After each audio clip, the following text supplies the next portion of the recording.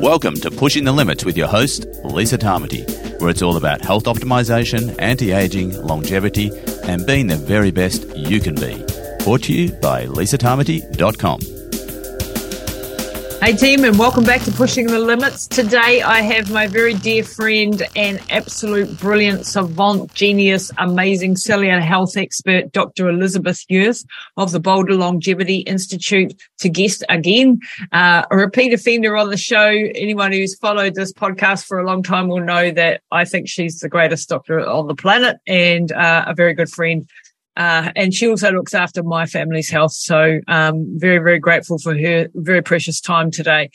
We are talking longevity supplements. We are also talking peptides. And, you know, this is a bit of a coveted secret. I mean, what are the greatest, supplements that are out there and peptides? And Dr. Yurth is an expert on both of those areas. So I hope you enjoy the podcast with her. Make sure you check out what her and her team do over at the Boulder Longevity Institute.com. The links will be down below. If you are wanting to work with Dr. Yurth, you can go via me. I have a number of my clients working with Dr. Yurth for high-level oversight, and it's fantastic as well to have that access. So I'm very grateful for that. Would love you to go over and check out our shop as well. Go to shop.lisatamati.com. I've got my curated anti-aging longevity supplement range over there. I must admit, much of the supplements that I went out into the world and got were on the behest of Dr. Yurth and her education and her teachings. So make sure you check it all out over there. Everything from the NMN Bio range to the SRW range to lots from Be Pure, lots of other, fantastic. I've got a couple of dozen companies that I work with, and it's very difficult to operate this whole curated range because, as you can imagine, having lots of different suppliers, importing from different places around the world, shipping, COVID, you know, all of those things, customs, it can be very, very complicated at times. But I'm determined to keep giving you guys the very best supplements that there are on the market and working to improve that all the time and grow the range.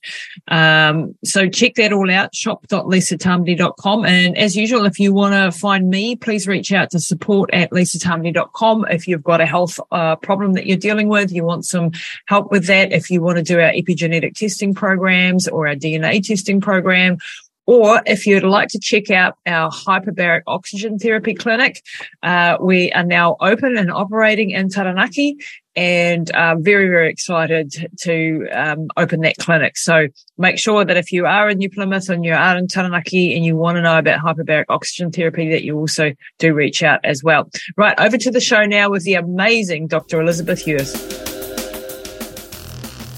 Hey everyone, and welcome back to Pushing the Limits. Today I have my dear friend and most amazing cellular health doctor in the world, longevity expert, Dr. Elizabeth Yurth, I should say, officially.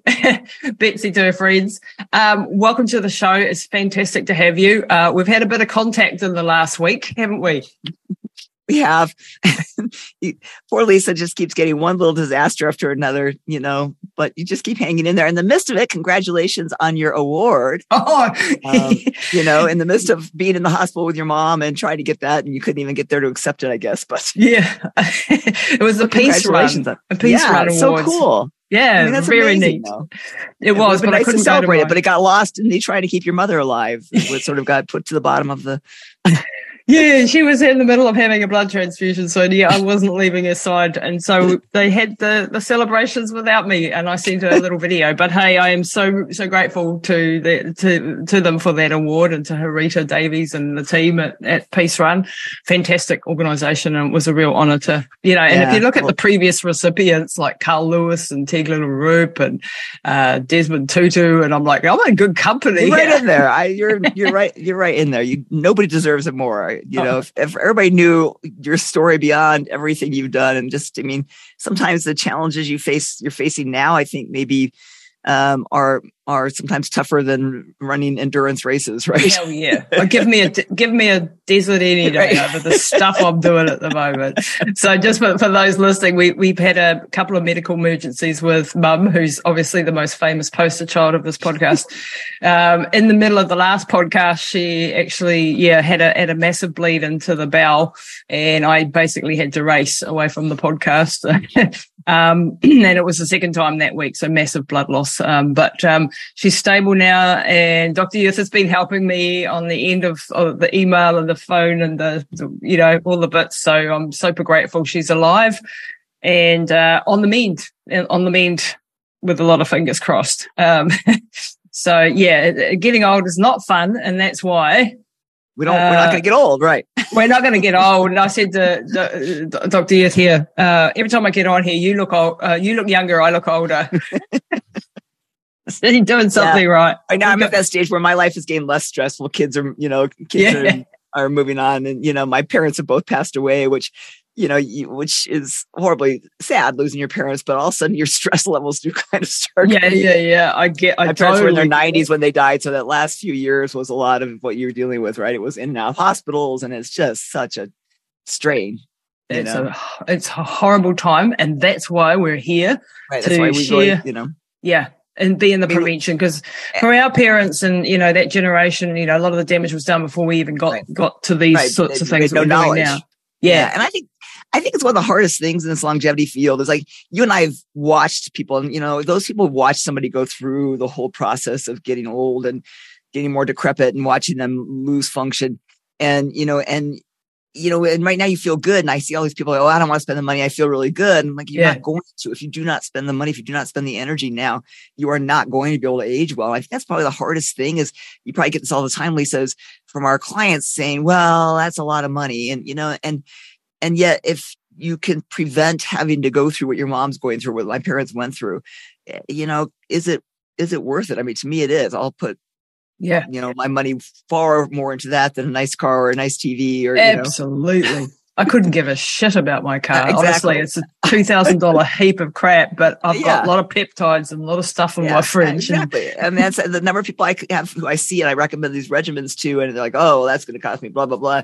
And I see them get into their really expensive cars. And I think, okay, obviously you want to spend your money somewhere different, but that's really something that you guys have to really think about, is that so much of what we're recommending and doing is to prevent future stuff. Even if you're feeling great right now, then great. Then you're starting out from a higher plane, right?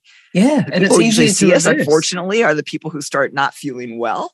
Yep. Then you're having to undo damage done. We want to keep the damage from happening. So I think this is stuff we want to talk about today is how do we keep that damage from ever happening in the first place? Yeah. And like with Mum's situation now, there was nothing I could have done actually, because it was a lot of damage was done earlier and from surgeries and from, the stuff we were dealing with.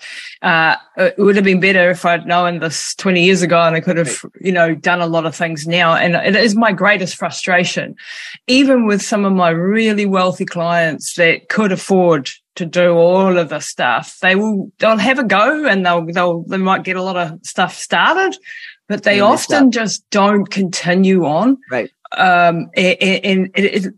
Success lies in endurance. Success lies in persistence and being relentless with this approach, because there's a lot of shit that can go wrong with the body. I've seen most of it lately.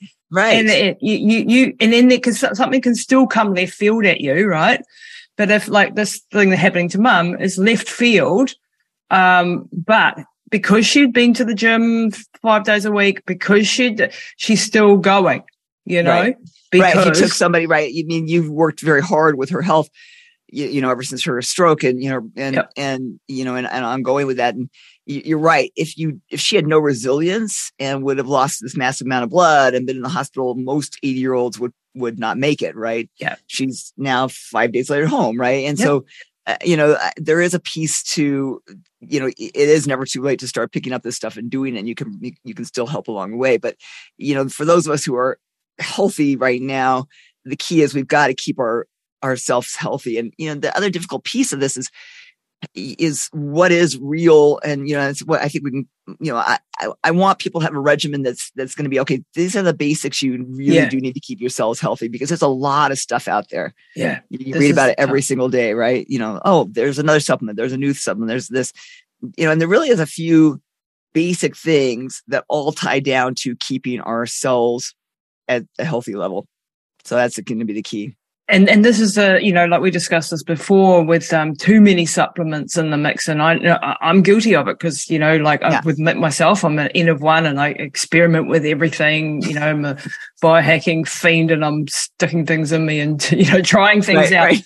And sometimes I'm probably putting a little bit too much good stuff in the mix, and so this is a very difficult thing to sort of triage. What is the most important things? And of course, every single case is different, and this is why I am a fan of test, don't guess, if you can afford to do that, because when I have, and I like to test when people are healthy, because then I have a baseline to work from. Yeah. Exactly. And then I can go, okay, you had a, Dutch test last year, and now this year things are sliding off a cliff.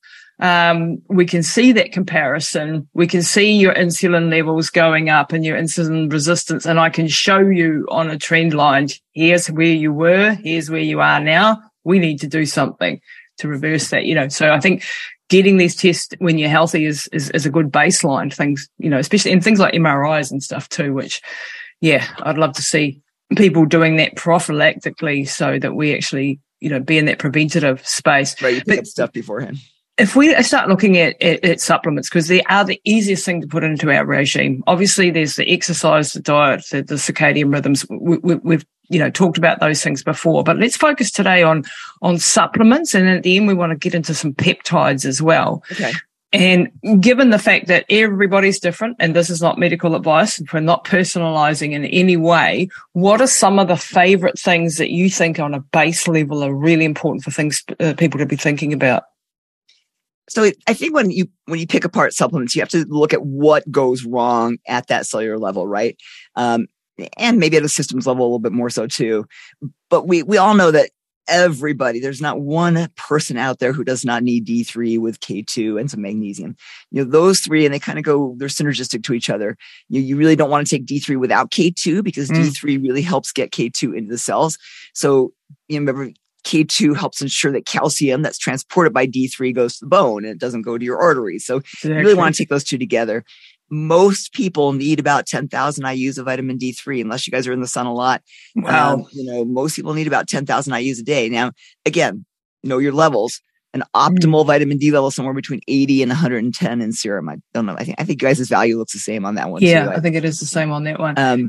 That's a lot. Like most doctors would go, no. Exactly. Most doctors, and it's because in medical school you're taught, these are fat soluble vitamins. You have to be careful with fat soluble vitamins. It's been shown that it takes a lot of vitamin D3 to really become toxic. Even upwards of taking 100,000 IUs regularly for a while. And so most people are not going to become toxic. If you do, usually it goes away if you stop the vitamin D3. It's not any long term unless you just kept going. Most people would start getting nauseous and symptomatic before they ever had damage done, like liver damage done. So, so the key is that, 5,000 IUs at a minimum. Most people need 10,000.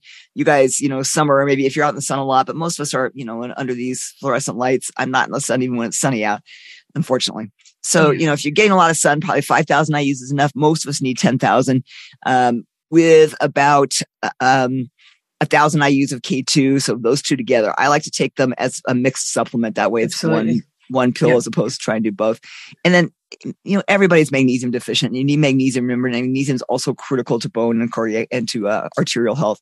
So magnesium 500 to 1,000 milligrams, it's going to help with constipation, but it's really going to help vascular health and bone health. I'm seeing with magnesium, people that are taking magnesium and still their blood levels aren't coming up. What's up with that? We're taking the 500 to 1,000 milligrams a day and things just still aren't shifting. And there's different types of magnesium too. Right, different types of magnesium, right. Yeah. So when you look at magnesium, you definitely want to make sure you're not looking at serum magnesium, but looking at red cell magnesium. So you want to look at red cell magnesium, not just serum magnesium, because serum magnesium may have very little information. It's transported rapidly into the red cell. So you want to make sure you're looking at a red blood cell level of magnesium. And then when you see people who still don't have levels coming up orally, you can try transdermally, right? So which is either buy a transdermal magnesium, but Epsom salt, right? Right. You take Epsom salt baths. Hop It's in a magnesium. That's back in the old days. Why they used Epsom salt baths was because it actually helped cardiac. They used it for cardiac disturbances because it would get transdermally absorbed. So by taking Epsom salt baths, you can get just bathing in magnesium, you can get a pretty nice transdermal absorption. Wow. So people who have kind of messed up guts who aren't absorbing it orally, try using transdermally. So you can buy it, and it's a little pricier to buy the transdermal versus going to your drugstore and buying a bunch of Epsom salts and throwing them in your bathtub and soaking them in for half hour, right? Yes, you do that. And then you get a massive absorption of it, right? And so it's been shown that, Epsom salt baths will relax muscles, helps cardiac dysfunction. They used to use it as a treatment for atrial fibrillation because you could get the cardiac muscles so settled down. So people forget that that's a cheap, easy way to get magnesium. So if I have a few people who I'm just not seeing it come up, I will go to transdermal forms of that. Wow, that is gold. Or if people don't tolerate it for some reason. There's people who sometimes their gut, even on not magnesium citrate, their gut doesn't tolerate it well, right? Then I'll go to transdermal forms. Okay, and because there's like, if we just quickly go through some of the magnesiums, there's magnesium threonate, really good for the brain. Right. So magnesium threonate is the only one that really can cross the blood-brain barrier. So, I think that that's a nice supplement for everybody to have in so magnesium. So I will do magnesium threonate in the daytime. Doesn't make you tired or relaxed the way other magnesiums do. But the threonate will cross the blood-brain barrier. It gives you that nice neural input. The other magnesiums do not cross the blood-brain barrier. So while they're good for other things, they're not so useful for the brain. So then you could use, so magnesium citrate is the most common magnesium. It's the cheapest, but it's the hardest on the gut. Yeah, so it's not the best unless you're trying to get a bowel movement. Right. If you're constipated, if you're constipated a lot, like if I'm traveling, things like that, I will do magnesium citrate, right? So because that does help with having more normal bowel movement in the morning on those days. But then you can use, fumarate, you can use glycinate. I really liked a mixed magnesium, one that sort of has a combination of those in it, honestly, where you get a little bit of each, I think is well tolerated and you get the best results with it. So that's what you usually do, a mixed magnesium. Yeah, get the mixed one because there's so many types. There's oxides so types, right? And there's bisglycinates, which one that I use a lot, and threonates. The glycinate's great because it's really well tolerated by people, right? Doesn't cause the gut disturbances as much, so it's very well tolerated. So that's and it's not horribly expensive. Yep, and magnesium is like 300 enzymatic reactions in the body. Like without it, the citric acid cycle isn't working properly, and the DNA repair is not happening. And doesn't that help with the adrenal system as well? Like the whole definitely helps with there's really not one system in the body that's not affected by magnesium. So cardiovascular health, critical for cardiovascular health. And yet we don't get it from our diet very well anymore. It's been overgrown in the soil. It used to be what we get it from our plants, absorb it from the soil. We get it. And now food sits on the shelves or our soil is not, we don't rotate crops. They've shown that 90% of people are deficient in magnesium. So it's one of the supplements that I think everybody needs to take anymore. Yep. Right? And I've seen it in lots of people's blood work and stuff that it's just keeping coming back low despite even being on supplements. Try going to the transdermal. If you've tried switching forms and it still doesn't work, try going to a transdermal on those people. Okay. See what happens. Will do. So that's magnesium. So the first one, D3K2, very good for the immune system, very good for bone health, very good for, what else is it? Again, adrenals, again, those three, that D3K2 magnesium, bones, brain, cardiovascular system, adrenal glands, immune health. You absolutely need all three of those for immune health. So, K2 is really helpful for preventing arterial plaque. So that, it's one of the things that helps get the calcium. So it stays in the bone, not where we want it, not in the arteries where we don't want it. So it becomes a pretty critical element too. In fact, you can actually reverse some people who have cardiac plaque by high dose K2. Wow. So you use higher dose, you actually reverse cardiac plaque, or people with atherosclerotic plaque in their vessels.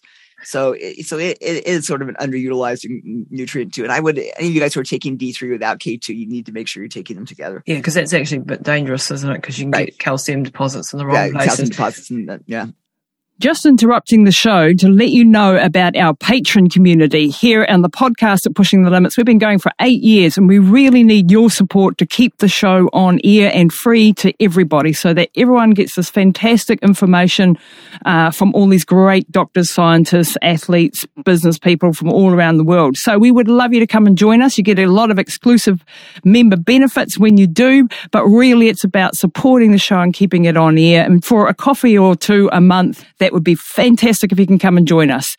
You can go to patron.lisatamati.com. That's patron.lisatamati.com and check it all out. And it should be the MK7 or the MK4 variant, the menaquinone or whatever it's called. So the menaquinone's probably better, mm-hmm. And as a K2. But when you read all the studies on MK7 versus MK4, you kind of go back and forth. I think they're probably both beneficial. Okay. All right. Let's move on to the next one. Let's look at the fat family, because we've got omega-3s, we've got our favorite plasmalogens, we've got fatty 15, which just come on our radar recently. What do you look at when you're looking at So this would be fat? another sort of critical piece. If you look at what happens, the cell membrane becomes a very, very critical player in getting things into the cell, but also we need lipids. Our brain is mostly lipids, right? If you look at people who have low cholesterol, for instance, or low plasmalogen levels, the brain is just smaller. The brain actually shrinks down. Wow. So that's why people have these cholesterols that are pushed down to 120, 140. It's horrible. And you look at brain volumes and it totally equates to that, because the brain needs cholesterol and needs lipids. So you've got to replace lipids because those decline as we age. And so I think we've always been, you guys mostly know about omega-3s, and I've always touted omega-3s until recently. Yeah. Because now there's some new data on what Lisa was talking about. And I think you have a podcast coming out on this, one that got interrupted, but hopefully you got enough information there. But, it is something called fatty 15, which is a 15-chain carbon. And what they found is that, we used to think, okay, omega-3 is super important to cellular membrane function, has all these great properties. But what they found is fatty 15, this carbon 15, actually was significantly more beneficial than the omega-3s. And in fact, where omega-3s actually were harmful to a couple of cell types, fatty 15 was beneficial to actually repair 10 out of 12 cell types. I think omega-3s, were harmful to about 3 of those. So it actually caused detriment to some of those. We also know that a lot of omega-3s are oxidized. Yeah. And so they actually are oxidized either in the bottle before you take them or in your gut. And so now they become an oxidative stress inducer. So bad thing, right? So now you're taking something that's supposedly helping you and it's actually doing harm. And it's probably where some of the variability, when you look at all the studies of omega-3s, there's studies like, oh, it's great. And there's studies like, no, it's horrible. It probably has to do with the way our bodies react to omega-3s and the quality of the omega-3s. Exactly. And that doesn't happen with plasmalogens and fatty 15? No, so they don't. They don't get oxidized that way. Exactly. So fatty 15, what it's going to lack is it doesn't have the DHA component of the lipid. So you need the DHA still. It's got an EPA portion, but not in DHA. So if you're just taking, whereas omega-3 is going to usually have a complete, it's going to have DHAs and EPAs. The fatty 15 is lacking that DHA chain. So fatty 15 actually, if you look at where we get 15 chain carbons, the only place is full fat dairy. And nobody eats full fat dairy anymore. I right? do. Love the butter. But you look at people, everybody's, nobody eats full fat dairy, and a lot of people can't tolerate it very well either, right? There's other reasons. Dairy. Or sometimes it's more immunogenic to people. So we've seen, in fact, this incremental increase in a lot of diseases that correlates to when people stopped using full fat dairy, which was, probably when I can't remember how old I was when that all started. People sort of everybody started going to non-fat milk and and the 80s, I think. Yeah. That was when I grew up. It was like low fat, high sugar. Went to low fat exactly. Terrible. So I think fatty 15 is one to have on everybody's radar, and it's like one capsule a day, which is nice, right? The omega-3s we're taking like 6 of them. It's one capsule a day actually seems to be beneficial for most people. Wow. Then you've got to get the DHAs. And so I think that you have to add to that a plasmalogen DHA. So plasmalogens, I think you've talked to Dr. Goodnow in one of your podcasts, are also a little bit new to our understanding. But they're a really specialized type of phospholipid that's most prevalent in our brain, our heart, our lungs, eyes, kidneys, skeletal muscle. And they're really, probably the best way to think about them is a little bit like insulation on a wire. So that phospholipid membrane protects all of our neurons. And once that's gone, the neurons become exposed and damaged, just like that electric wiring becomes exposed if you took off the insulation, right? Amazing. And now you get seeing this misfiring and you start seeing degradation. And so we know that lower plasmalogen levels are correlated to all sorts of diseases, particularly brain diseases like Alzheimer's. So they're really important to kind of neurotransmission. They're very important in, for you and I who are, more athletes too, for athletic function, because they allow the message to go from neuron to muscle. So you actually can react faster. And, so it helps with things that require speed, agility, coordination, which declines as we age, right? So when they look at plasmalogens, we start to, plasmalogens will escalate through fetal stage and they actually start to taper off around 30, maybe even a little bit younger than that in a lot of people. And by 60, they've significantly declined. So you really have got to start replacing them. Probably around 30 is the best time to start replacing them. But at least by the time you're 50, you need to replacing plasmalogens. There's two different types. There's I was going to say glia and neuro. So there's a DHA plasmalogen, which is called prodrome neuro. And that one, I think you need, so if you're taking the fatty 15, you still need the DHA component. So you need at least 2 of that plasmalogen neuros a day.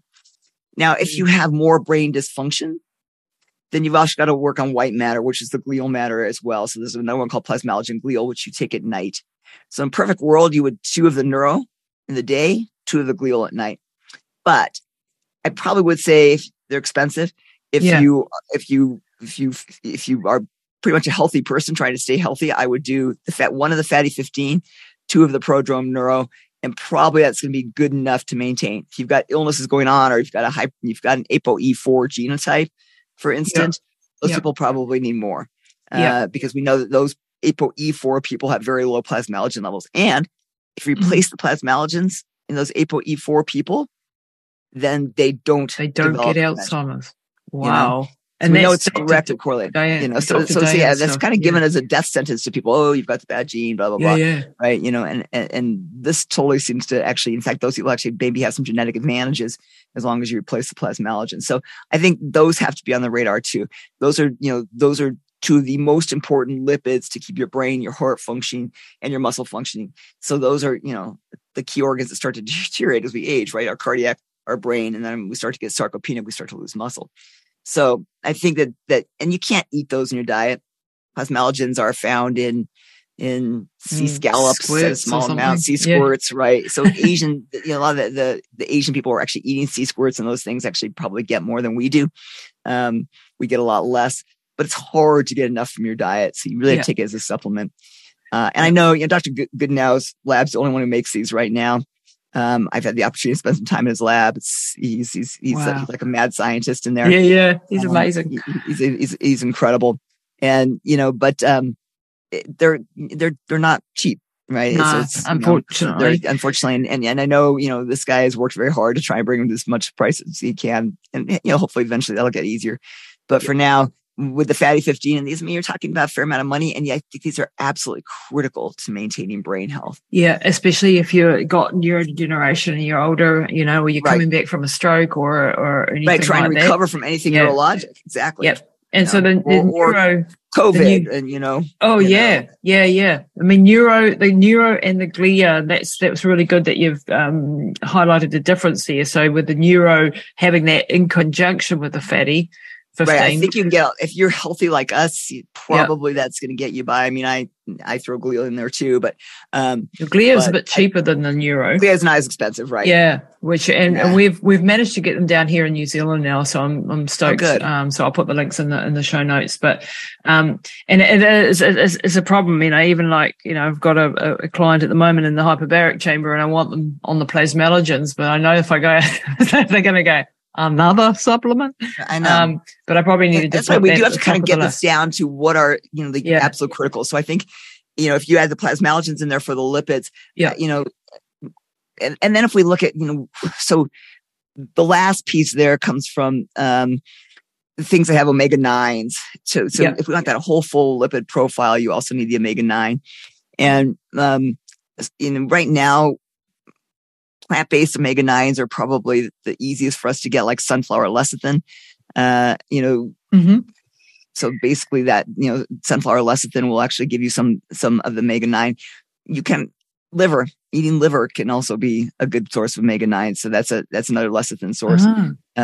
So, if those of you who want a full animal base, and then I know Dr. Goodnow is actually working on developing a different type of omega-9 from an egg yolk, that would be really beneficial to us too. But egg yolks are another really good source to be able to get some of that lecithin. Egg yolks eggs are really optimal food. But then I've got clients. I had one yesterday whose albumin level was so low, and I'm like, right, you got to get on some egg white powder. And then we looked at his genetics, and it's got eggs not great. No, they're not good for him, and he reacts to them. And I'm like, lots of times how do I get your albumin up? So lots of times the egg whites are the more immunogenic piece, right? So they're nice. They're high protein, low caloric. So they're nice to add to the egg white protein to get the albumin in. But you can get the lecithin from the yolks alone, so you can actually buy powdered egg yolk and use that to at least get the lecithin and the other things. Get the lecithin, but you can't get the albumin from any other place, can you? Can't get the albumin from that either, right? Yeah. So, so you have to look for other sources of albumin, or take an albumin supplement. Is there such a thing? There is, yeah. So there is an albumin supplement. Those people who have really low albumin. But lots of times, if you get the cell health, Lisa, better, you'll see the albumin levels increase. Because remember, if the cell membrane is dysfunctional, then you're leaking. Like you need adequate copper for albumin, and you need to make sure the cell membrane is healthy. Sometimes when you get the plasmalogen levels up, I've seen the albumin improve. Okay. Well, that's exciting. Another way to get it. Right. So it might be attacking in another realm when things aren't, things are when he doesn't have the capability of that. Because if he's eating enough protein, he should be getting enough albumin. He's not enough protein. And not absorbing. So just got to push him. Yeah, it's got to push his protein up. Yeah, and that's where you have to look at the digestive enzymes and the betaine and things. Right. So how safe is betaine? Like betaine is stomach acid for those who don't know, and it declines as we get older. And certain genetic makeups have less of these digestive enzymes and betaine, and can't break down their food as well. Is there a risk though with betaine because it is stomach acid? Betaine is also known as trimethylglycine, so it's it's a very potent methylator. Most people are poor methylators, but there are some people who you're going to hypermethylate them. So so hypermethylation can be an issue, and those people can get a little bit wiggy and anxious and start and feel badly on it. That is a more rare case phenomenon. So in general, is the acid side of the equation though, like, having the acidic stomach, like we're dealing with a gastrointestinal bleed is a that betaine, should not be an issue. No, don't take it out of the. It's more probably a few people who you'll hypermethylate, but the acidic, should not be an issue. Okay, so it's more from the TMG side of it, the hypermethylation. So I think in general, from a digestive enzyme piece, it's useful. Okay, because I have quite a lot of clients who have digestive issues, and I do put the pancreatic enzymes in, and then the betaine, and especially in my older population. That should be helpful in those people. Yeah. Okay, and copper you mentioned. Now, copper, my research on copper is also like bad, terrible, as bad as mercury, fantastic, got to have it. And I'm like, huh? So you really need small amount. You need copper. Low copper levels are going to look just like MS. You get neurologic dysfunction, and especially all these people are taking a lot of zinc. Yeah. So you have to have a balance between zinc and copper, right? So the literature on copper comes from the bad things if you get it out of balance. So if you get too much copper, then there is going to be an issue. But in general, copper is actually a beneficial thing, at a low level. Now, it is one of those things I do like to test. Just like the copper levels before I just throw people on copper, right? And you can do that in the plasma, or we get a blood test. So I know SpectraCell has one, Vibrant Micronutrients has one, so you can look at copper in intracellular levels of copper with those tests. Okay. Then you want to make sure the zinc to copper in a 1-to-1 balance. That's kind of one of the key pieces there, is to have zinc and copper. A lot of your people who are taking a lot of zinc, like for COVID or whatever, they might need a small amount of copper. They might be getting that balance off. But it is one of those things where it's tough to know.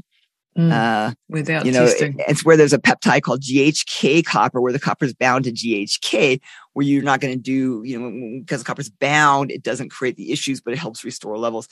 So, but that's, a much more difficult way to get it. Yeah, I don't just throw copper in very often into the mix without testing levels of it. Yeah, I'm doing the topical GHK. So topical that's GHK, a good way. And that's a great way, right? Because now you're not going to throw unbound copper into the mix, but your body will actually, break it off and use what it needs. But that's a great, it's to use transdermal copper, GHK copper, because it's so good for your skin too, So you get all these benefits of skin. You get some transdermal absorption of the GHK copper, and it's a nice, safe way to keep copper levels stable, but it's bound to the GHK, so you don't get this serum copper floating around. So I love GHK copper face creams, and that you can buy. Like Lorraine Picard, who discovered GHK copper, it's like reverse skin aging, I think it's called. And you can buy a little vial of, this bright blue GHK copper and mix it with a little of your face cream for like nothing. I mean, it's really inexpensive. Yeah, I've just bought a whole lot of it, and it'll last me the next couple of years. And I just great for wound healing. Too. Like you have a wound that won't heal. Foot ulcers and diabetics, things like that, amazingly beneficial for healing. Okay, and you can just put it into any cream, you just put it into 1%. Yeah, that's a cheap way. He sells it in all sorts of creams too, but you can really literally buy that the little vial, bright blue vial, and add it to something, right? Yep, that's what I've been doing. Right? Yeah, so a nice cheap way of getting it, and transdermal. Remember, just like magnesium, transdermally absorbed things. It's a great way to get absorption. Yeah, and we tend to think that transdermal is not going to work. I know, but it's right. It does, great, right? It does. I mean, that's why it's scary, the things that we are like our water and things like that we're not even thinking about. The contaminants in water, that we're actually transdermally absorbing those, right? So transdermal absorption can be both good and bad. But the chlorines and things of the world, and all the other horrible stuff that's in our rivers and things. Yeah. Ooh. So let's add one more fat to the mix, and that's choline. Choline, right? So choline you really need as well. You need choline to maintain the integrity of cells for liver function. We know that acetylcholine is one of the main neurotransmitters, right? Mm-hmm. So that's going to help memory, cognitive performance. We know that choline, along with folate, helps get rid of homocysteine, which is when homocysteine builds up, that damages cardiovascular heart disease and stroke, right? Yep. So, and especially anybody who's pregnant, you can get choline again. Liver, if you eat liver, salmon has some. Eggs have it, yeah. So those are great sources of it. Or take it as a supplement as well if you're not getting those things in your diet as much. And that goes well with. I don't know. I'm not a big liver fan, but no, not eating it. I'll have a pill of it. Yeah, exactly. So I take it as an organ meat supplement. Yeah, me too. Me too. Much better way. So choline, lecithin, plasmalogens, two plasmalogen neuro, and one of the fatty 15. And I think you covered that sort of lipid base with the sort of basics, right? What about olive oil? And olive oil. Yeah. Easy one to add in, right? Tablespoon of olive oil. Yep. Super beneficial source of fatty acids. I mean, I think, back in Hippocrates' day, Greek poet Homer called it like liquid gold, so even back then they realized that it was like, Hippocrates, that was what he used to heal a whole lot of things. So even way back then, they knew how important it was. Remember, it has to be extra virgin olive oil, right? It has to be good, expensive, high grade extra virgin olive oil. But here's something that has, a tablespoon, 1 tablespoon of olive oil, easy, inexpensive, and was going to really, again, that's another thing that's going to really help that immune system and inflammation, reduces blood pressure, regulates glucose, improves endothelial function. Glucose. You'll see improvement in glucose parameters in people just by adding a tablespoon of olive oil dose. So that's an easy one to add in too. Wow. So that's, another beneficial fatty acid. Yep. I'm glad you brought that one up because we forget about it. Yeah. What about carbon 60? I haven't really, I did some research years ago and I've forgotten half of what I learned, but I think it was C60. Do you know anything about that? So, I think there might be some benefits with carbon 60 in certain disorders. I wouldn't put it on your radar or something that, because it's another one that, there's a lot of Instagram and podcasts and stuff. It's probably beneficial for some cases. It's not one that you should have on your radar as a supplement that most people need. You're right. Not in our baseline. Especially if you're covering these other bases here. Yeah. Okay. So let's carry on down the train of things. Gut health, hugely important system. Right. I'm dealing with that one right now. Lactulose and trehalose are two of your favorites that I've adopted from you. So gut health is tough, right? We know the gut microbiome is important for everything. And, one of the hard things is there's probably not the perfect probiotic out there. No, not single. There's a lot of probiotics out there. There's probably not the perfect one. I think I like a bifidobacterium there. But if you look at how do we get our own gut healthy, it's really two pieces. I'm going to throw in two things first. That is that you've got to have butyrate in the gut for anything else to work. Yeah. So I love to add to my gut regimen tributyrin, which is hard to get. It's hard for you guys to get. Yeah. So tributyrin is basically a probutyrate. It turns into butyrate in the lower intestine. If you just take butyrate orally, not much of it gets to the lower intestine. And then you can use short chain fatty acids that are in like something like TUDCA.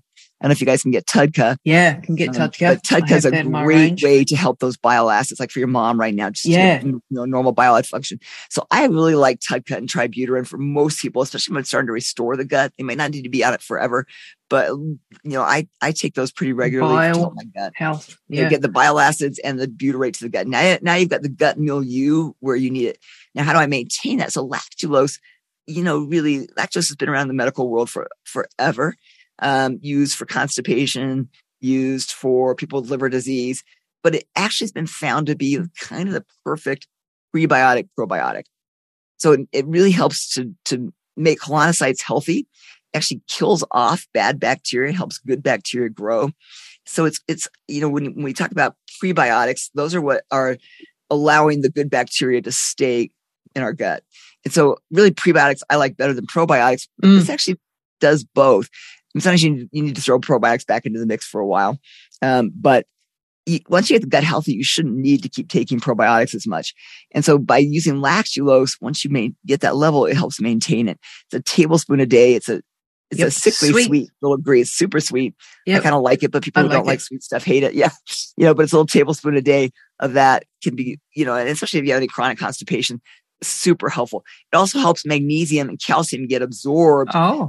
So that may be an issue with like that gut absorption person. Put them on a little lactulose, so you'll absorb the calcium and magnesium a little bit better in that person.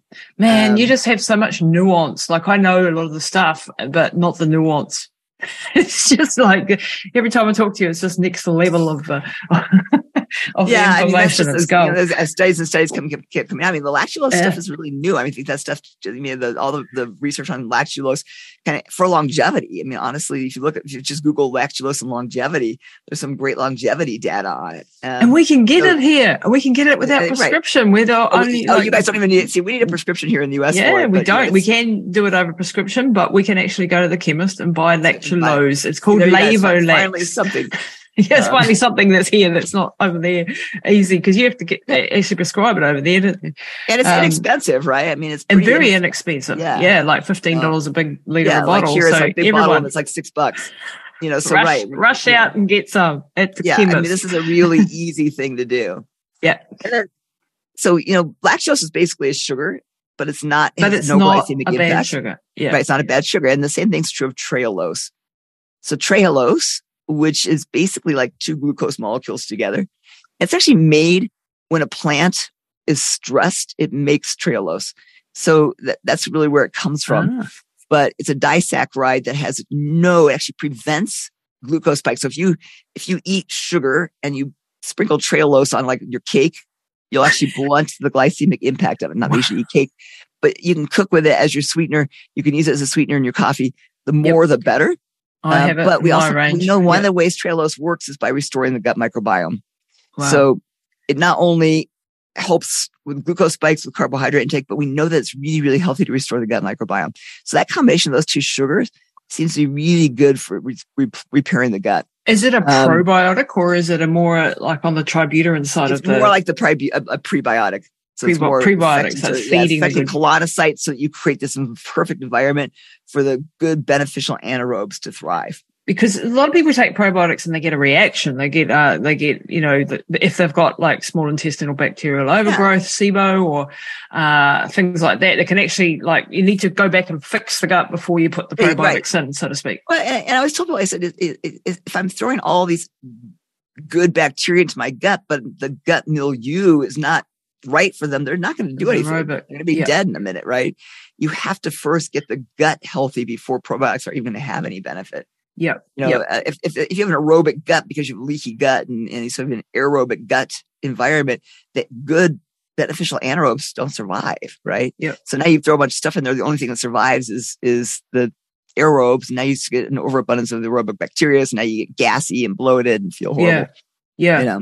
And that's why I like testing, microbiome testing. So we do the complete, the complete microbiome mapping thing. Yes, you can see, right? Yeah, so and you can see knowledge is always power, right? Yeah. And then you can throw the right things in the mix, so a tablespoon of lactulose, trehalose, I like to get up like 15 grams 3 times a day. That's a lot. A little scoop of it's about 5 grams, but throw it in your coffee. You can cook with it. You could, you can put it on fruit. You can, so it's really a nice. So 3 scoops a day. 3 scoops a day would be good. And I have that in my range. So if you're looking for it, it's in the shop because there's nowhere else to be found in New Zealand. You'll be struggling to find it. So check that out. Yeah, it's a little hard to find here too. I have managed to get a supply, so that's really good. Okay, so let's carry on down the so we got gut. So gut, TUDCA, tributylin, lactulose, and trehalose. Now we've got a gut taken care of. Throw some you can throw probiotics in the mix if you need to, but those are going to be not. We're talking about mainstay stuff everybody needs. We want to keep the gut healthy, right? Yep. What else on like the B complex, the B vitamins? So B vitamins. We have to talk those because they're huge. So everybody needs B vitamins, especially methylfolate, methyl B12, and probably riboflavin. I sort of like just a good B complex. But you look at a lot of genetic testing, Lisa, and we have so many people who are poor methylators. Those people definitely need extra methyl tetrahydrofolate, methyl B12. Methyl B12 is not well absorbed orally. It's better done as a sublingual or as an injection. So little lozenge not through the gut, right? So it doesn't have to go through the gut. Yeah, and then riboflavin.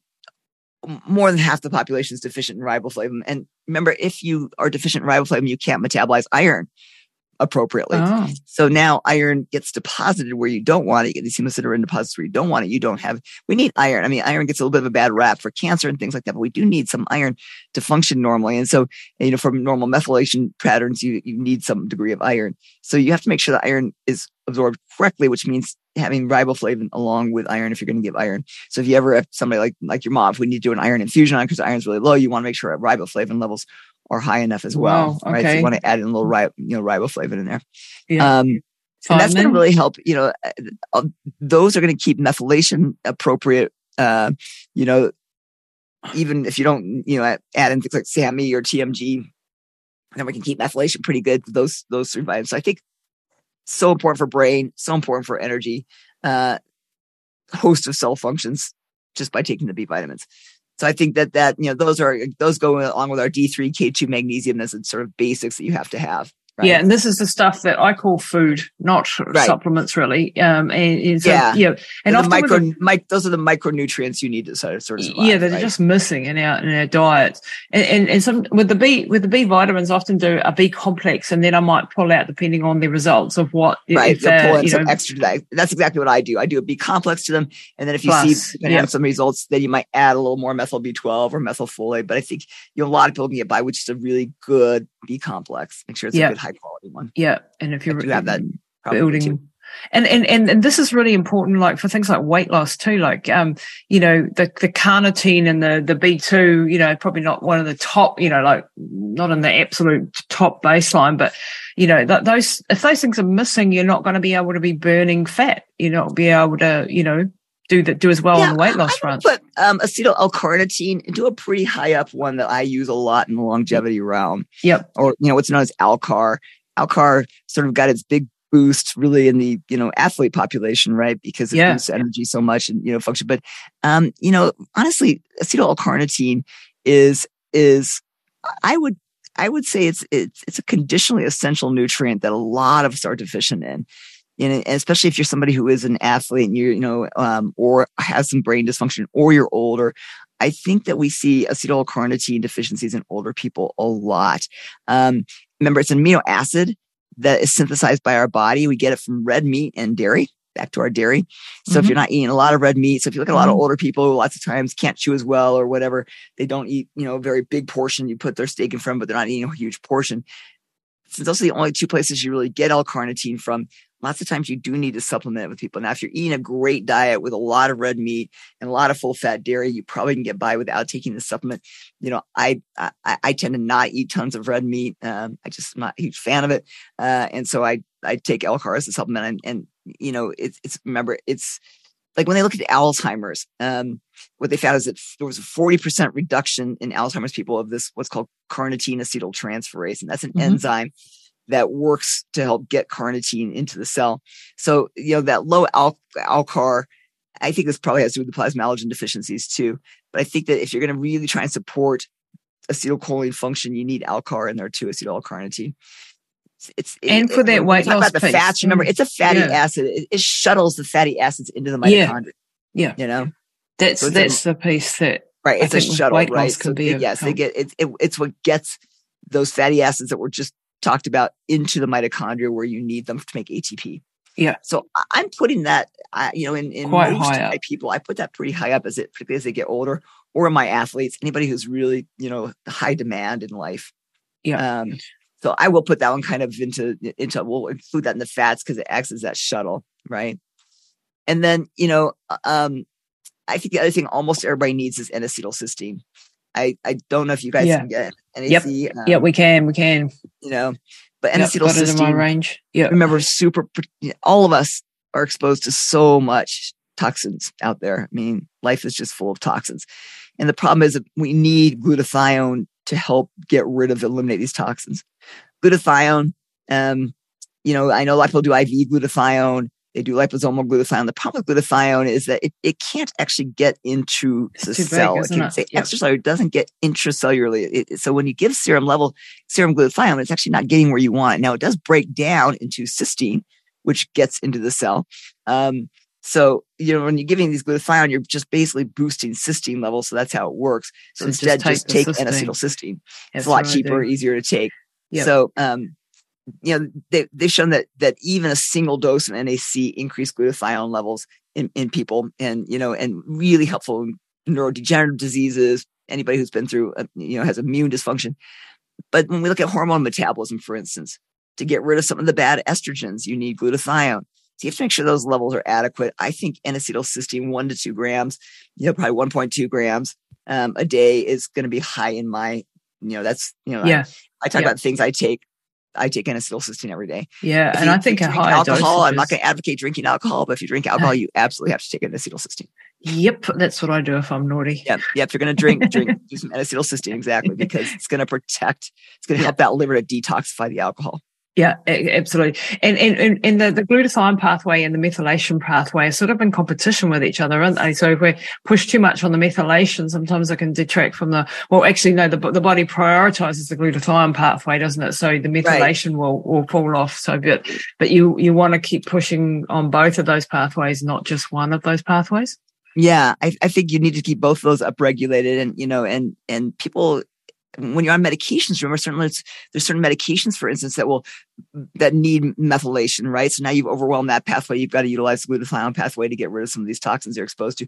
The environmental toxins, like stuff that comes from car exhaust fumes and and Roundup, the BPAs, all those things. Really, you've got to upregulate that glutathione pathway. And I think that when we look at the increase in Parkinson's disease, I don't know if you guys are seeing as much there, but here in the US, tons and tons of Parkinson's, probably very, very much related to some environmental toxicities. And so this is something I think if we're looking at protecting our brains, I think you need to get N-acetylcysteine levels up. Yeah. Is there any downside with N-acetylcysteine, like any dangers or contraindications for that one? No. Not really? Not really. Even in the cancer patients, I mean, cancer's probably shouldn't go there because it's like with cancer, you have to have everything that's opposite of what's good. Basically, I think you don't want to be taking N-acetylcysteine when people are actively going under chemotherapy, because sometimes that detoxification actually makes the chemotherapy less effective. Yeah. But after that, so once people are done with chemotherapy, then it can actually be important. So I think the only time it's really contraindicated in cancers is during active chemotherapeutic treatments where you actually want toxins sitting around, unfortunately, right? Yeah, you want to keep them in the cell longer and therefore don't push the glutathione pathway. Gotcha. You want to scrub detox. I mean, that you're right. I mean, that's the downside of cancer is we're trying to kill everything and not kill you, which is not always easy. Okay. So, anything else on the list of the vitamins before we, hop over onto the peptide side of the equation? There's vitamin C and there's, some of the basic micronutrients, but I think, a good multivitamin probably is going to get you pretty far with that stuff. The vitamin C, though, I did want to touch on briefly because there's this, I don't know if you know this guy, Morley Robbins, I think his name is. Talks about ascorbic acid being not a bad form of vitamin C, and of course that's the most prevalent form that we have available on our shelves. I use a complex that's got bioflavonoids, and I try to get things like a whole lemon if I've got access to it, and put it in my smoothies and have half a lemon a day. That way, that's in the whole complex sort of thing. Makes sense to me, but I don't know. What's your take on the ascorbic acid and where we're getting some of our vitamin C's from? Like, I don't know if you're aware of them, that some of them are being produced by mold and things like that. And corn that's got glyphosate and, so there's some issues. Like cheap vitamin C, probably not the one to go for. Yeah, I think you do have to be careful with vitamin C, where it's coming from. What is the source of it that you're getting it from? I think you just have to be a little bit careful, that, like you do with most supplements, unfortunately. There's a lot of stuff out there that's not, it's not made well, they did a study on Amazon. 60% of stuff on Amazon was fake. It had really, 60% was high. It was not even what it was said to be in it. So you have to be careful with those things. I don't know that ascorbic acid's bad. I really don't. I think, as a form of vitamin C, we've used it for a long time. I don't know if I agree with him that it's necessarily bad. Mm-hmm. I certainly agree with you. If you can get vitamin C from other sources, better. But if not, I think that with a good compounded ascorbic acid vitamin C, I think you can be fine. Honestly. Got it. Yep. Okay. Right. So let's jump over into the peptides briefly, because I know you got to go in a minute. And this is a bloody podcast in itself, and really we probably should dedicate a whole podcast to peptides. Not really available down under yet. I mean, there is in Australia more, but pretty bloody difficult to get in New Zealand. I hope that's going to change soon. I do manage to get some through. But peptides, what are they? And why do we need to have them on our radar? So basically remember that, peptides are small, short chains of amino acids. So, less than 50 amino acids is a peptide, more than 50 is a protein. So they just kind of fall into that same protein realm. And I sort of look at peptide replacement for longevity the same way I look at hormone replacement. Replace what you're losing. So the reason we need hormones is because when we were young, we had them. When we're old, we don't.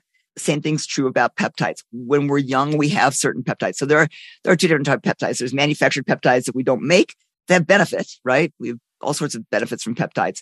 And there's peptides that we make, like insulin. Two of the most important come from the thymus gland. So when we're babies, we have this giant gland in our chest called the thymus gland. And we know that thymus gland starts to shrink at puberty. By the time you're my age, it's not even existent anymore. So it's not making two of our most important peptides, which are thymus and alpha-1. Thymus and alpha-1 is a peptide that's super important for immune function. So our immune function declines as we age. If I replace thymus and alpha-1, I can keep at the same level I was when I was young. I should have a good, healthy, robust immune system. When we're at puberty, our immune systems are very robust. They start declining after that. So basically, replace what you're losing. Replace TA1 and the other thymic peptides, thymus and beta-4, which is something that helps with tissue repair and regeneration. So what I like to do is 4 times a year, I put people on a course of thymic peptides for like 6 weeks, 3 times a week, a little TA1, TB4. I'm replacing what's lost. So I look at peptides, replace what's lost. The other peptide that gets lost is BPC, stands for body protective compound. It comes from the gut. So the gut makes BPC in response to injury. When we're little, we make tons. So you're little and you hurt yourself, it's better in a week. You're old and you hurt yourself and it's months and months and months. So if you could just get more BPC on board, you're going to heal faster. So 4 times a year, I do a combination of BPC, thymosin alpha-1, and thymosin beta-4, replacing what I've lost. So I keep those levels up to where they were, just like you might with estrogen and progesterone and testosterone, right? Yep. What else do we lose as we age? Growth hormone. Mm-hmm. So growth hormone starts to decline.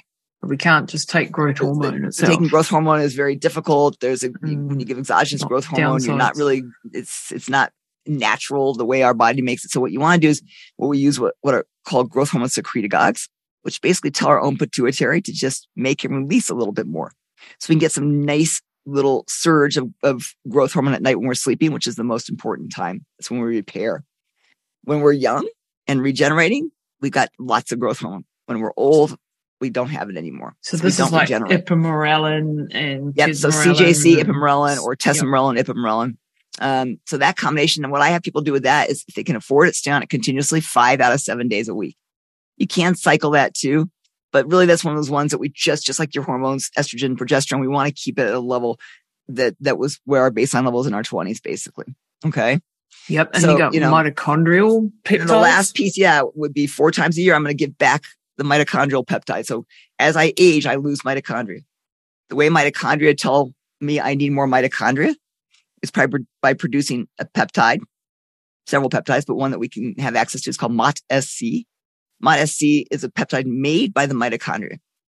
So if my mitochondria is stressed, they make MOT-SC. That tells my nucleus to make more mitochondria. Gotcha. If I don't have very many mitochondria left, I make less MOT-SC. Wow. So I don't get new mitochondria. So as I get old, I can't make new mitochondria. Remember, mitochondria are making ATP. That's your energy. That's our energy level, guys.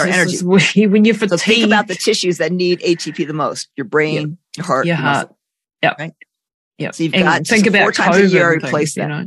So for things like long COVID where your mitochondria are being hammered. Your mitochondria get hammered by viral illnesses like COVID. Hammered. Right? Or if you overtrain. And that's really hard to recover, especially if you're older. Yep. So these are all the things that show, like, you know, we get older and then we start not being able to exercise like we used to. And this is why. And so you can give this stuff back. Right. You can give back what we're losing. And that's exactly right. When people are like, oh, why do I need this stuff? It's because you made it when you were young and you don't now. Yeah. Right. So, there's no way that your body's all of a sudden going to just stay at those levels. It's just not going to. Yeah. So we decline and we age and we don't recover. What about LL37? That's another. So LL37 is an antiviral peptide. So I'm not going to put that into my longevity realm. That one's going to be one you're going to pull in more often if somebody is sick. I'm trying to treat a virus, right? So long COVID or. Just interrupting the show to let you know about my longevity and anti-aging supplement range. I'd love you to go and check it out. Go to my website, lisatamati.com, and hit the shop button, and you'll see a curated range of supplements, the latest in anti-aging, longevity, health optimization, performance optimization. I've gone out into the world, interviewed the most amazing doctors and scientists, as you'll know if you follow the show, and gone and got some of the best products that are out there. Stuff that I give to my family, that's what's in my range. So go and check it out at lisatamati.com. Right. So long COVID if I look at the last peptide that I would say put into your longevity piece, it's epitalin, which is made. So one of the other things that goes away as we age is our pineal gland. So our pineal gland senses light, dark. It sets our circadian rhythm. That's why older people get all screwed up in their circadian rhythms, right? So the pineal gland calcifies as we age. And I was listening to a talk by a guy on pineal gland. He's like, there's just nothing you can do about it. Well, there is. You can give back what the pineal gland makes.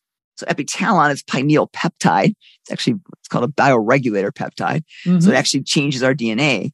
So twice a year, you can do a course of like 5-10 milligrams 3 times a week. You do that for about 10 days, twice a year. And you're going to keep the pineal function going. I'm going to get a nice circadian balance going. So again, I replaced my mitochondrial stuff, replaced my growth hormone, I replaced my repair peptides, the thymic peptides and BPC, and replaced my pineal peptides. So now I've kept things where they were when I was young, right? So you cycle those again twice a year for the epitalin, 4 times a year for MOT-SC, and now I'm going to stay hopefully at those levels where I can repair and recover and I don't get hit. When I do get hit by something like COVID or you fall and break your hip, then you got to maybe add more into the mix. But those are the baselines that I'm going to do all the time to keep my body at a stable level.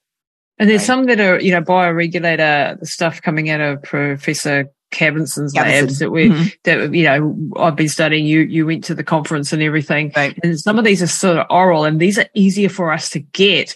And so I am interested in these because, some of the other ones that we've mentioned are bloody difficult to get if they don't have you as their personal physician, and they're not, So like thymolin, which is an oral thymic peptide. Now, the hardest thing to me about the bioregulators is there's not a lot of data yet on them. Yeah. Only data is out of Cavinson's lab. Yeah. The thing about bioregulators is basically they're short chains of amino acids. The problem with peptides is most of them, when you take them orally, they get broken down. But these are such small, they're 2-3 amino acids that that they typically don't get broken down the same way. And then they can insert themselves in the DNA and repair things. I think there probably is value to them. I wish that we had more science besides Dr. Cavinson's research out of them. So we have just the Russian research. But I do think, they have benefits, and that is a nice way because you can do the same thing. If you look at the bioregulators, you replace the thymic peptides, you replace the pineal peptides, you place, so epitalon and thymolin, and you can use those, cycling them through. And you never want to be on more than 4 bioregulators at a time. So you do like a 6-week course, about 4 of them, and then you might switch to a different one. But you're trying to look at them as, okay, this is what I'm going to use to keep this part of my body the same way it was. So I do think there's value to them. I would love to see a little more data. Yeah, especially just because they're easier to get because they come in a pill form rather than a sub-Q. Pill form orally, you can buy them online. I think certainly they're better than, at this point, they certainly are not bad for you. Yeah. And probably are good. And the BPC, things like BPC, which we've been trying to get this week for mum's healing of her gut, the oral, because we've got the BPC 157 injectables, but we're dealing with an intestinal digestive thing. So so BPC for things like that. For the gut works much better orally. For other injuries, works better subcutaneously. Yep. So if I'm using it for longevity purpose, I usually do it subcutaneously. But for gut repair, bar none, you just want to do twice a day orally. Yeah. So we've got some of that en route.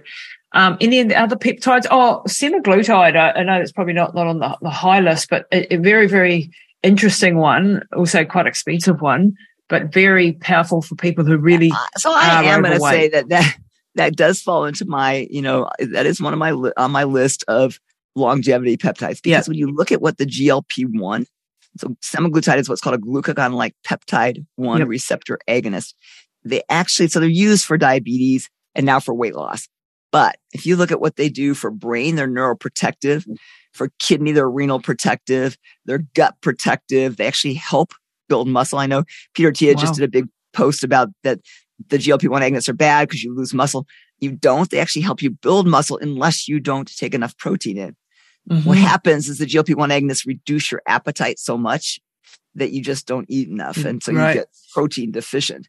But if you can keep people's protein intake up, you'll actually preferentially lose fat and build muscle. So we kind of talked about them years ago as being something that we should sort of think about and you don't even need a super high dose, just a small dose regularly for its protective effects on every single organ system. Every organ system. 0.1 like 0.1 milligram. Like you don't need a lot. Yeah. They do. The weight loss dose is like 2.5 milligrams, but you need honestly like 0.1 milligram just for its protective effects. And then it doesn't end up being that costly to do.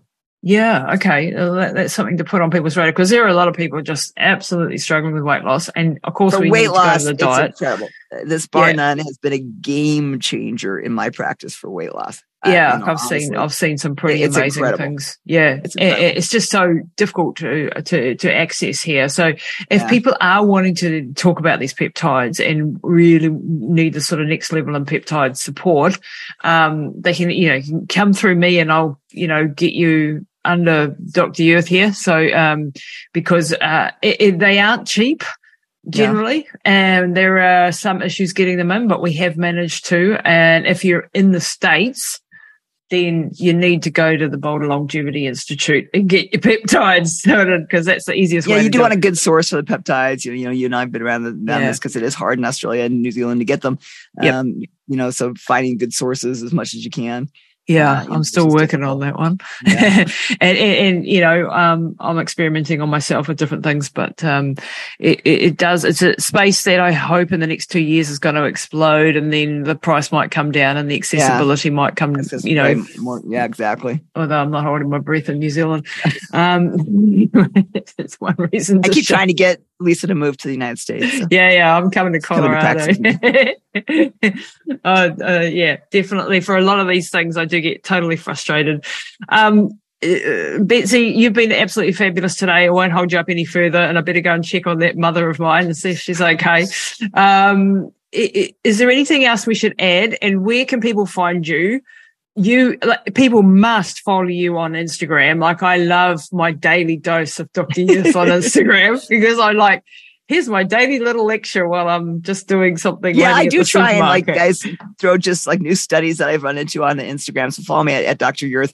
Join, as Lisa and I've worked on a couple projects on this, but just educational stuff. Both of us are passionate about giving you guys the education so you can, you know, tackle this stuff. You know, like I said, Lisa was just fighting with doctors just today. Yes. You know, just yesterday, you know. Yeah. But, you know, you've got to be able to kind of be able to talk the talk and get, so we have a BLI.academy, sign up, join our Human Optimization Academy, where we do lectures and we do Q&As that are so interesting and so fun. People ask such great questions. So join BLI.academy so you can learn some of this stuff. We're going to have a whole thing on peptides, whole course on peptides. And then if you just go to BotoLongevity.com, you can put inquiries there as well. But definitely join the Optimization Academy. I think that you'll love the stuff we're putting out there. Again, I try and teach just off scientific data and not, you know, I'm not involved. It is in absolutely. or, you know. It's absolutely gold. And we've done a course on there called Hack Your Health Span, How Not to Die. How Not to Die. I love the title. I like that title the best, yeah. Yeah. So we did that little course, and so people can go and grab that on there. But the BLI Academy is honestly like super, super valuable. Like, you know, it just, I mean, you're talking, like, I just want people to understand, you're talking here to one of the greatest cellular health minds, doctors on the planet, and you get access via her BLI Academy to this information for bugger all. It's very, very cheap. If you're not joining, you're an absolute idiot. Go and join and keep listening out and go back and go and listen to all our other podcasts that we've done together.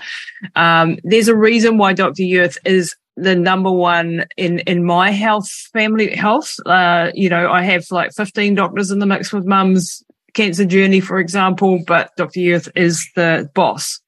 She's the boss. Oh. Well, you're the boss, but I'll be a little Sherpa guide along the way. Yeah, absolutely. So that please, is, I mean, what the point she makes here is you guys have to be the boss still, and then find somebody who will just discuss things with you. Yeah, I mean, you know, a lot of times Lisa brings things up to me, and I'm like, yeah, you're right. We probably should consider that, or you know, it's like, you know, but you have to have an understanding this, so you're gonna have to learn this stuff because you said, like, you know, she went and met with surgeons yesterday, and you know, nobody would give you time of day. You've got to be able to defend your case. Oh yeah, like just on a brief like that, just to so that you people get this picture in the hospital system, at least here, they're all very nice, they're friendly, they're arrogant as hell sometimes. And yesterday I prepared 2 hours. I was researching MRI diagnostics. I had the research and talked to Dr. Yurth. I've been, and I come to there to say to these guys, because you got to think they've got 2 minutes and they're on to the next patient, and the theatre's waiting for them. So they're under massive pressure. I get that. But my mum nearly died twice this week. So I need your attention for 2 seconds, please. And I couldn't get it. And what are you going to do? We're just going to sit and wait. And I'll go, right, her hemoglobin is down at 84 after, you know, being at 74 and having to have a transfusion. And you're just going to sit and wait for another bleed. And we can't do the colonoscopy, and we can't. And I said, well, can't we do an MRI? My research says that an MRI. And he walked off before I even got half of that out of my mouth, right?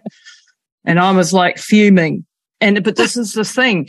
And I had I have a friend in the industry, shall we say, and she's going, say these words, use these things, say it in this order, and because this is what's happening in their mind.